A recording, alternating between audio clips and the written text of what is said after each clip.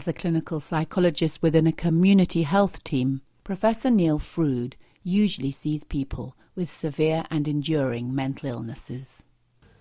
1 in 6 of the adult population has got a diagnosable mental illness. Of those, 90% of people who receive treatment receive it entirely within primary care. So it's only 1 in 10, and those, I guess, are the more serious cases who would get referred on. And they would typically be, in the UK, referred on to community mental health teams, and they would be in a sort of middle-sized city. There might be sort of between 6 and 10 of these teams, and they would consist of psychiatrists, clinical psychologists, psychiatric nurses, occupational therapists, social workers, very much a multidisciplinary team.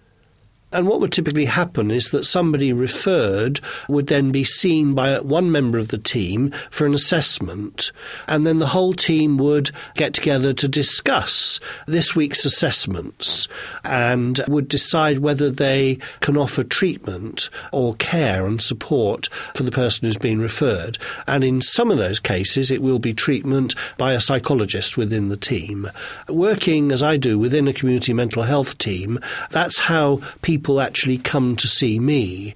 And I guess mostly now it tends to be people with what are called severe and enduring mental illnesses. Very often people with a psychosis, with schizophrenia and so on, who need this specialist treatment and need, in a sense, looking after, need monitoring and with medication. That's the other thing, of course, is that almost everybody that I see would actually be taking medication but also receiving psychological help.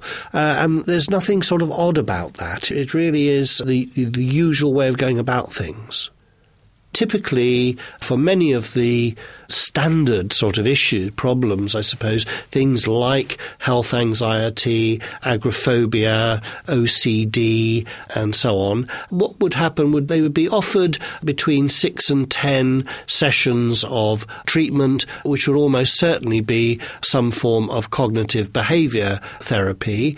And typically this would be effective in substantially reducing the problem, if not eliminating it, in about 2/3 of cases. And one of the advantages of CBT over medication is that when the CBT stops, the problem doesn't come back, because it's essentially a sort of educational process. It's almost like if you learn French, then even if you don't practice it for a while, you still, in a sense, have it there, or it's ready to be relearnt very quickly. Whereas what tends to happen with medication, the evidence is that a relapse is something that can happen, sometime after stopping taking the medication. I mean, obviously some people are more suitable for psychological treatment than others.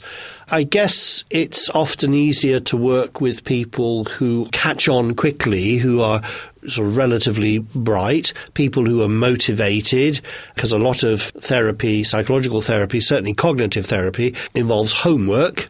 So you send people off to do various tasks and come back and report how it went. And if you've got somebody who never does their homework, then that can be something that reduces the effectiveness of the treatment.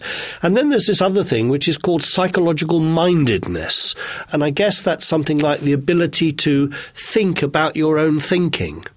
There are some people who are we call it metacognitive, that they're able to think about their own thinking processes. And there are other people who don't seem to, in a sense, recognise that they've got thinking processes. Of course they do have, but they just don't think about that in the same way, because cognitive therapy is largely about thinking about your thinking. So those people, it would be quite difficult to work with. And then, of course, there are people who might be perfectly good to work with CBT, but when they actually present to you for the first time, they're in such a dreadful state emotionally that they can't concentrate, they can't focus, and really they're not in a suitable state for cognitive therapy then and there. And what you would hope then is that they will calm down, possibly helped by medication, and that they will come back in some weeks' time when you will be able to engage with them in the sort of relationship and the sort of interaction that would be maximally effective and therapeutic. There are those cases in which, despite all the medication that is available, the various different types of antidepressant medication, and after all the cognitive therapy and so on has been tried, that still the person remains profoundly depressed, maybe dangerously suicidal. And at that stage, then another treatment that is available very often is ECT. And I know people have very, very strong feelings about ECT. It sounds, in many ways, rather a barbaric treatment to put a high voltage through the brain, and we're not absolutely sure why it works. But clearly, in some cases, it really does work. And I have seen people who have been profoundly depressed for many weeks and months who, after a very short series of ECT sessions, have actually been remarkably improved. So it's very much a last resort, but certainly many people believe that there really is a place for ECT as a last resort treatment. From the Open University. For more information, go to www.open.ac.uk/use.